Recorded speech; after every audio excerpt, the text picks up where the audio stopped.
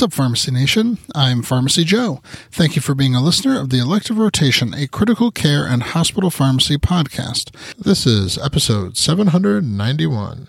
In this episode, I'll discuss what dose of steroids can prevent post-extubation, stridor, and re-intubation.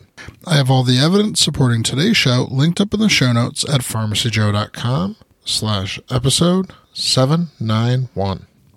Corticosteroid administration before elective extubation has been used to prevent post-extubation stridor and need for re-intubation.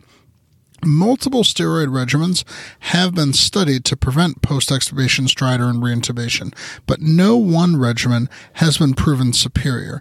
3 examples of a steroid regimen are dexamethasone, 5 milligrams IV every 6 hours times 4 doses the day prior to extubation, or methylprednisolone, 20 milligrams IV Q4 hours times 4 doses prior to extubation, and methylprednisolone 40 milligrams IV once 4 hours prior to extubation.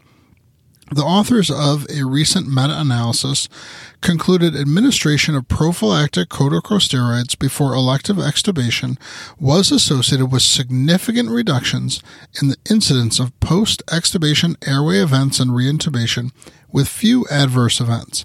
It's reasonable to select patients at high risk for airway obstruction who may benefit from prophylactic corticosteroids.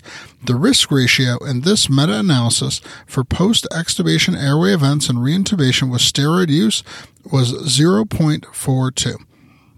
You can get my 6 tips for pharmacists responding to codes and medical emergencies in my free download area at pharmacyjoe.com/free.